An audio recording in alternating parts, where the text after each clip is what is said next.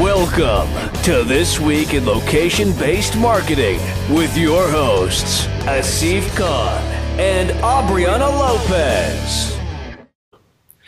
All right, we are back with your favorite podcast of the week. This is This Week in Location-Based Marketing. It is episode number 391, and we are recording live on Sunday morning, November the 25th. Aubriana, how are you? I am great. A very foggy, cool day here in Atlanta. I'm doing good, though. It's been like a nice break from work. We had Thanksgiving this week, obviously. So basically from like Wednesday on, I've been kind of doing the family thing, which has been wonderful. But I'm looking forward to, kicking back into gear tomorrow. How about you? Yeah, it's been really good. It was super cold last week. We had this I don't know where it came from, abnormally cold for this time of year for a few days, and then it's rebounded on the weekend. But we've been getting rain. It's sunny right now though, and nice. But yeah, at least it's back to normal November weather for us.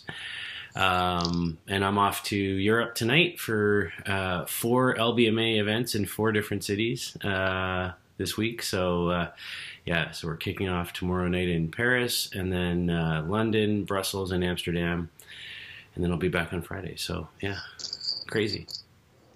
Craziness begins. Yes. Yeah. I'm excited about the Paris and Brussels are brand new chapters. So these are the first events that we're doing there, and it looks like we're getting a good response. So thanks to S4M and the folks at Mobilosoft in Brussels as well. So yeah. Awesome. Yeah. All right. So I'm excited to hear how all that goes. Lean show for you. 3 industry news stories, 3 member news stories, and I'll let Aubriana kick it off. Yeah, I'm going to kick it off with an announcement from Map Anything, and Map Anything has raised $42.5 million. This is a Series C round, and this is led by GM Ventures and Andrew Leto. So it's also in participation with some of their existing investors like the Salesforce Ventures and a bunch of others. So if you don't know about Map Anything, they started back in 2009, and they are a data visualization and location-based services software. They're a startup still, I guess after 9 years they're still considered a startup. But so it's a suite of products, right? So it's like the where of apps and platforms that services are using. So they use this to drive productivity, plan across multiple use cases. When they started out, I think it was more of for employees, seeing how they moved and how they moved alongside of other things that were moving. But they have about 2,000 B2B companies that are currently leveraging their solutions. So that's a pretty, I would say, deep client list there. But I'm excited to see what else they're going to do with this funding. So obviously Internet of Things is just growing. The industry is growing. I think they're, quoting 20 something billion in the next couple of years. And so, it'll be interesting to see how they can leverage the location and this unique and differentiator, as a competitive differentiator, I would say, for what they're doing. But, I think it's interesting also how they're linking in with Salesforce from a CRM perspective. So, I think anything that has to do with data and location being part of that data and then utilizing that information to make educated decisions for your business is a great tool. So, I'm excited to see what Map Anything does here in the future. Yeah, I mean, this is a lot of fuel in the tank, right? $42.5 million. I mean, I'm a huge fan of Map Anything. I think these guys are they've been at it for a while. They know what they're doing. They've got great partners. You mentioned Salesforce. I think being part of that program that they're connected into, the Premier ISV Partner Program. And I noticed too, as part of this round, Salesforce Ventures is also one of the investors. So that's a good endorsement, right? In terms of solidifying that partnership. And there's a lot of other people in this. GM Ventures, Andrew Leto. Greycroft, a lot of big, well-known VC firms and people involved with this. So, for me, it's I've always, not only do I like these guys as a platform solution provider. I think the name is great. It's so simple. Map anything, right? It makes sense what to they me, do. right? Asset tracking and all of that. So yeah, I'm a big fan of what these guys do, and excited to see kind of how they use this capital to grow further from here. So, all right, on to our second story this week. Is really, in a way, another investment. Moving over to China now, Baidu has invested $300 million in a company called Qichao. I'm going to say, is that right? Qichao Yeah, Media. I think Qichao. It's Xichao. I'm terrible at these pronunciations, but I try my best. So full apologies there. So this is a company that is in the elevator advertising business, news inside the elevator, kind of like Elevator News Network we have here in the US and in Canada. Similar type firm.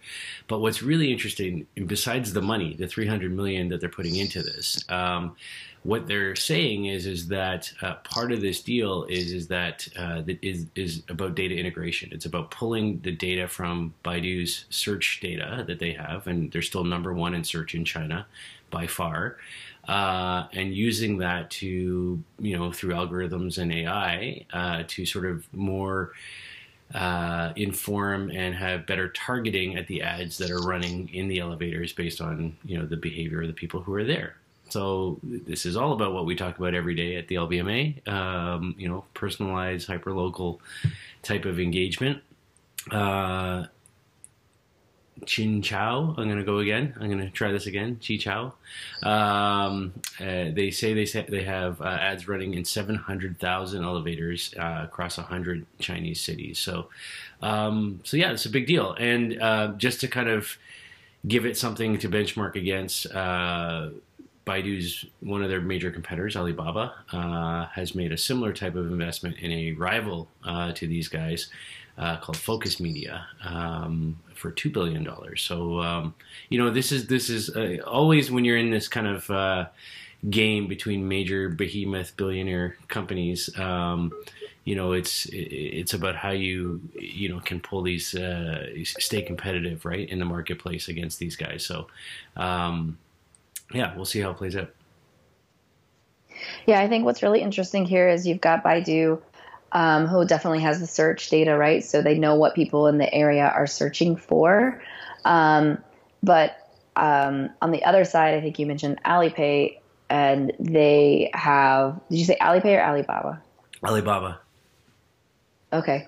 So, but I think the differentiator is going to be who has the mobile data, right? So you might have like the search data when they're searching from home, and that's great. But if you have the location data about where devices are moving throughout the day, and where they're going, and those audiences and those segments, so like when, at this time, this is like the audience that's coming onto the elevator. It's more like executives at this time, or it's more executive assistants at this time, or whatever it may be. That will be kind of very interesting to see how that plays out. I'm geeking out on the data over here. So yeah, it's a data junkie's dream, right? It is. All right, so our third story this morning is from Mobike, and this is interesting to me. They've teamed up with a very popular and very couture brand, Louis Vuitton, right? So what happens now is like when they're doing this for an exhibition. It's not like just an open-ended partnership here, but they've teamed up for this exhibition that Louis Vuitton is doing, and it's called, now I'm going to butcher this one, Voles, Vogues, Voyages, and it means fly, sail, travel. So this just launched on November 16th, so like 2 weeks ago, and it's an exhibition. It's like an artistic rendition of Louis Vuitton's 164-year-old history. So they had it in New York City last year. This year they've moved it to Shanghai, China. So I'm trying to like understand this whole concept and this strategic alliance and partnership here. And what I'm understanding here is that like the crowd that's using a mobile biking service that they can rent with their phone in Shanghai is very different than the crowd that's going to be doing that here. Just a thought.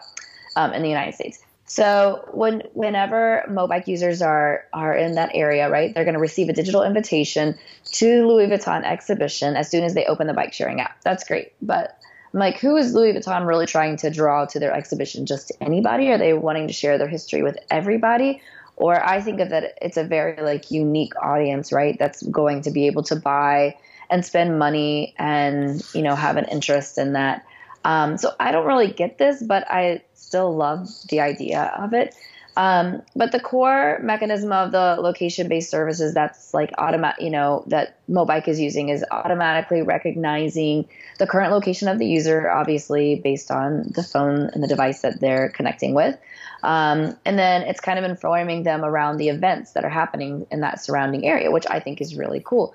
So they can tell people like where to sign up, where they can acquire virtual badges of the brand or whoever else they work with in the future, and then participate in certain events. So I think that the play itself is very cool. I just don't get it for a brand like Louis Vuitton, but it's interesting. Yeah, I mean, for me, I'm with you on the connectivity between this particular brand and this platform because, as you say, I think in North America, this is a big stretch. But here in China, where this is playing out, I mean, you're talking about one of the biggest bike sharing companies on the planet. I mean, these guys are, I don't know, like I read somewhere a while ago, I think they're producing 50,000 bikes a day in their manufacturing facility. Like it's a massive audience, right? Crazy, that they're reaching, right? And they're global too. Like while this is in Asia, like these guys are in like 200 countries. They're all over the place, right? So I think if they're moving this kind of campaign around, that I get, when I read the story first, I thought back to a project that we did at the LBMA with L'Oreal here in Toronto a few years ago. So they sponsor an art festival here every summer called Luminato. And it's the L'Oreal Luminato Festival. And, part of the sort of the play for them is when you're sponsoring a big outdoor or art festival or things like that, people are coming, people are seeing the art, and that's the draw to them. But, how do you measure engagement? How do you know how many people were actually there? How do you measure the return on your sponsorship dollars? All that kind of stuff is a challenge, right? So I see a little bit of that in this for Louis Vuitton. You're already doing this art festival thing. It's already part of your brand, and it's, how do you then find further measurement, metrics, engagement? And this is probably, I would say, has to be part of a bigger, campaign around analytics and data collection, right? But certainly in terms of reach, these guys Mobike has a ton of reach, right? They're all over the place, right? So it's really interesting to kind of look at some of the numbers around this. So, I think that in terms of the numbers, you're right, because you have a confirmed group of an audience that saw the ad or saw, the banner that talked about this exhibition, right? So that there was awareness with X amount of people that drove the bike within this time period, right? And then you can measure how many people actually came to the exhibition. And if you have the right, data sources, you can definitely see if it's the same people that do that. But I mean, I ultimately think it's interesting. I think that this as a case for other brands is huge.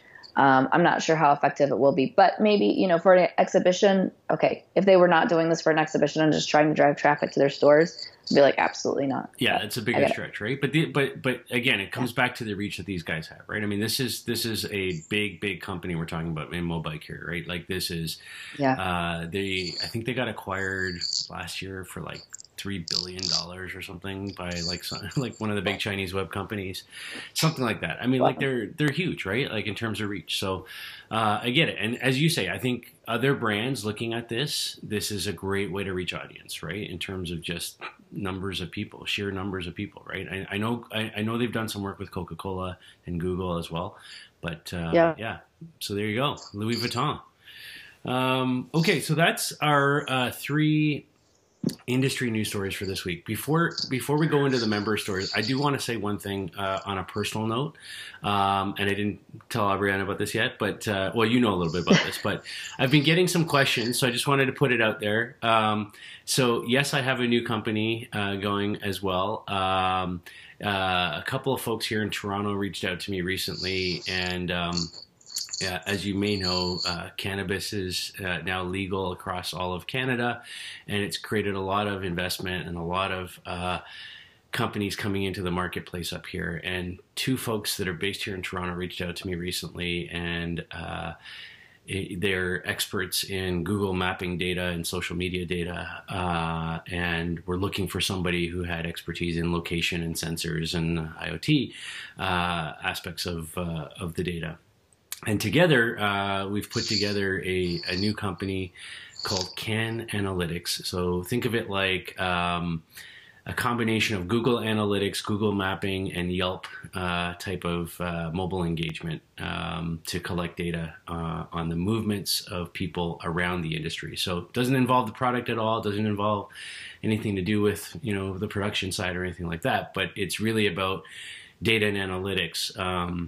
The movement science, all the location stuff that we do here every day around this industry. So I'm still running the LBMA. I'm still working with everybody on the team. That's my my main gig. But I'm also doing this other thing on the side to try and help the industry a little bit. And it's interesting because as we've been kind of going out there with this, government wants this data from an enforcement perspective. The media wants this data from a reporting and, you know, sort of just telling stories perspective. And of course, the retailers, the dispensaries, the production companies, everybody around it wants data as well to know kind of where people are going and how far they travel and why they're going and so on. So there'll be more about that in kind of the months to come as we start rolling out this platform. But if you have any interest in that industry, let me know, and you know, we'll see if we can work with you. We're literally just getting going, just closing out our angel round this week. So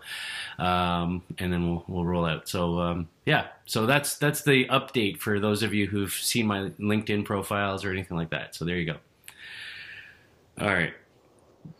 Okay. So cool. We're excited to see how that goes. Yeah. It's so cool. We're excited to hear how that goes. Yeah. You know, for the data people, right? Like it's there's a lot of interesting opportunities around data in that space. So, okay, on to our member news now. 3 stories here as well, and I'll kick off. We'll stay in China, I guess, for the moment. 3 stories that touch on the Chinese market here. Tencent has made a pretty big decision here in partnering with one of our member companies, HERE, the global map data company, and they've decided to standardize on HERE maps for everything that they do, whether that's WeChat or QQ or any of their platforms out there. All of the mapping all the map data that gets pulled into any of the queries that those platforms are doing, outside of China, that is, will come from HERE. So this is a big announcement, a big win for HERE to get such a deal. And yeah, it's interesting. And when I read it, the first thing that kind of popped to me, you know, was it's everything outside of China. And I was like, well, what's happening inside of China, right? And then I remember like a conversation I'd had with some folks at the Open Geospatial Consortium some time ago about how Chinese government purposely kind of manipulates the map data. They don't want it to be too accurate. They have something that people refer to as the wobble, where, you know, the map data is actually, I think it's like 2 or 3 meters off from what it should be on purpose. I don't know why, but it's just what they do, I guess. You know, it's China, so it's a different world over there. But everywhere else, including Japan, all the map data now is going to be provided by HERE. Yeah, that's awesome. I think that also, I mean, think about the coverage that HERE already has, but the I think like the enhancement in their product that this I guess partnership or Tencent as a client is going to give them, right? So having that that constant feed of data coming in is going to further refine their data. So I would imagine that this is not only good from a client perspective, but from future clients and the overall value and accuracy of their data. So very cool. Yeah. All right. So getting into the Christmas spirit a little bit, we've been talking about toy catalogs. Did you shopping. get yours yet? No, I still have not gotten it. I've been waiting. I get American Doll catalog, which I've never bought and hopefully will never have to buy. But, you know, like I'm getting all these other random catalogs that of places I've never shopped at, but I still have not got. Amazon, send me my catalog. I need it. But Walmart, one of our, you know, great members, has launched something sort of in line with that, right? So you've got an interactive toy lab is what they're calling it. And this is really interesting. So what it is it's an interactive video where children can see and to some degree, you know, interact with these toys. So they've selected 20 toys, like the top 20 toys that children have rated. And then they get to kind of play with them, right? So the way that this works is it's like you've got these 20 different toys, and then there's different buttons that you can choose, like kind of it's almost like pick your story, right? Like which ending do you want? So you get to do look, play, a fun cam, and then there's like a don't push button. So the look button obviously is there's another kid. I watched the video. It was very fun. And this kid's like showing you how to do, you know, how does this look like? What does it look like from all the different angles? And then there's a play button. So it shows you like how he's playing with it, how he's interacting with it. And then there's a fun cam of the kid just doing something fun with the toy. And then the don't push is like turns the video upside down, does something funny, you know, just I guess to keep kids entertained.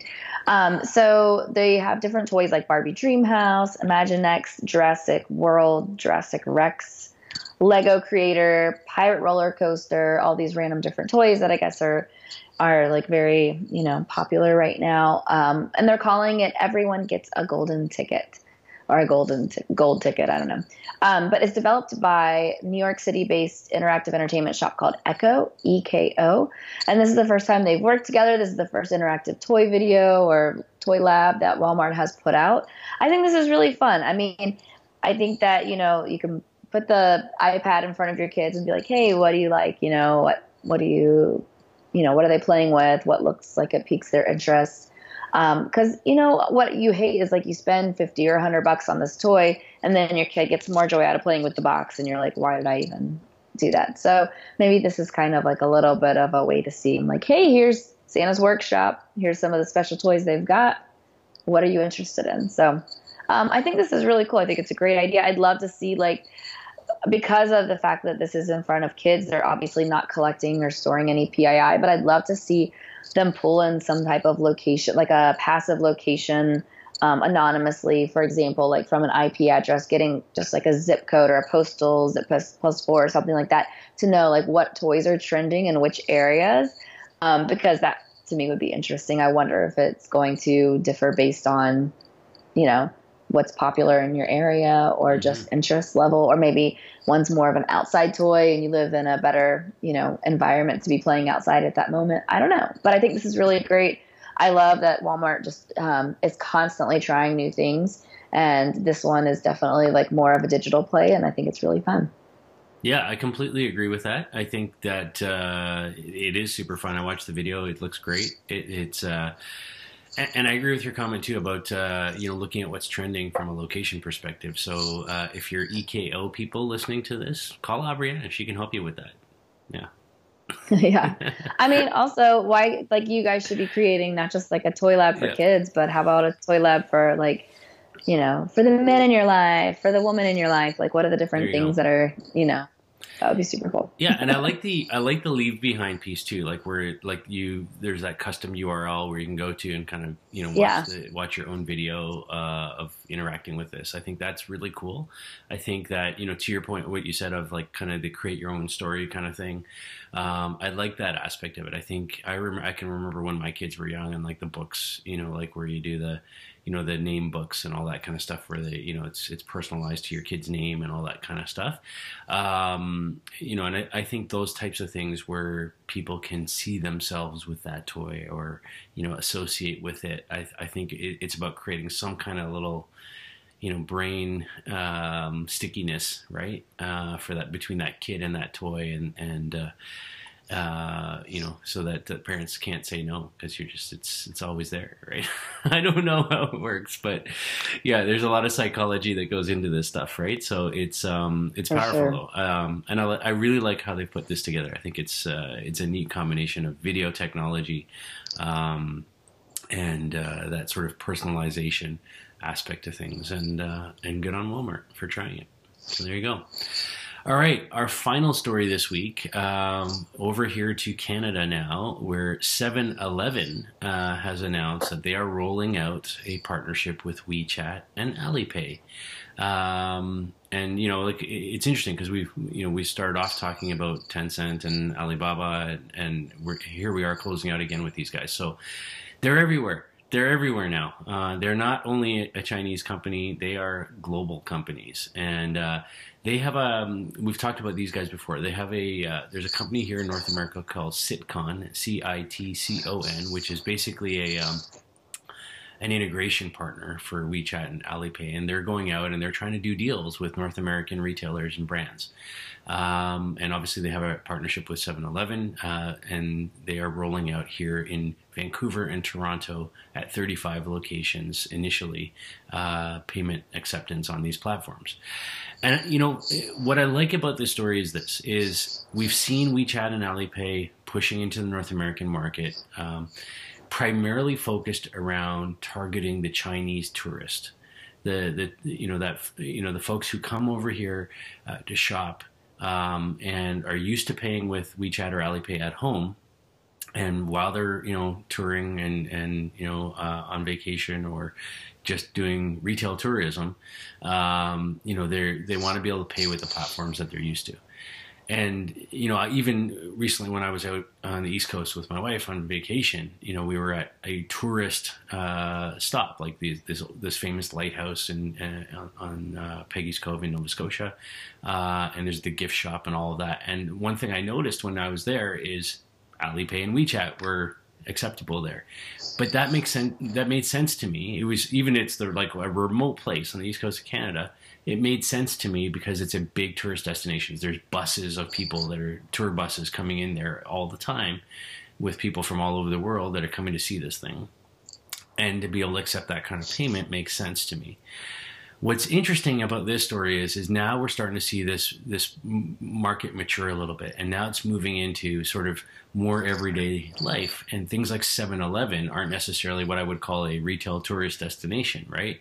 And yet here we are now starting to see that where it's becoming more mainstream, and so I like that. I think it's really interesting. They're doing this, they're testing this out as well in some of the Dallas area stores in the U.S., but I think this is a solid partnership. This is a good maturity move for WeChat and Alipay, and good on Citcon for pushing kind of beyond the tourist places.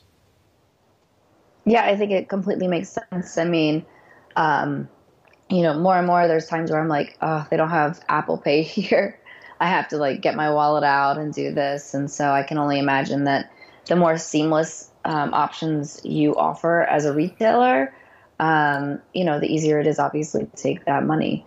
So, and then I think that also it being passive, it used to be like getting a credit card out wasn't like spending money because you didn't actually have to pull that cash out, right? And now it's gone even a step further where your phone is already an extension of your body, and so you're just doing that. So I think from a psychological standpoint, I think you are going to get higher dollars spent on something like that. And then from a reach standpoint, obviously you want to be able to take whoever walks in your store's money. So I'm glad that they're seeing this more as a global thing, and hopefully that expansion will continue. Yeah, and I think it's about frictionless acceptance, right? I read an article on the weekend, nothing to do with this story, but I read an article on the weekend talking about Sweden as a country, and they were saying that they're getting close now. They expect by 2025 that there will no longer be physical cash in Sweden. It's increasingly hard to find any retailers there that accept cash now. And already, I think they said 6,000 people so far, which isn't a massive number, but it's a significant number, already have embedded chips in their bodies for payment.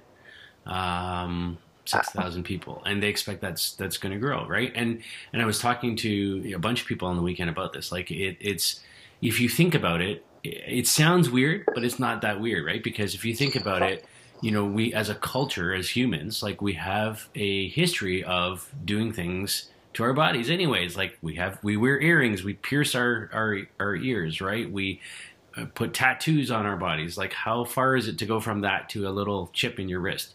Right? It's not like I don't see it as that much of a leap, right? And from an identity and a payment and acceptance perspective, I think that's where we're going. So it'll be interesting to see how companies like WeChat and Alipay and Apple Pay and all these guys kind of move into that kind of space as well. So yeah, that's it. We are done. You've been listening to This Week in Location-Based Marketing. This is episode number 391. And we will be back next week with another show for you. If you have story ideas for us, reach out and let us know. We did get a story idea this week, which we will put into next week's show that I'm excited about, that has something to do with Christmas. So, yeah, thanks for listening and watching, and we'll be back in another week to talk to you again with 392. Have a great week, everybody. Bye.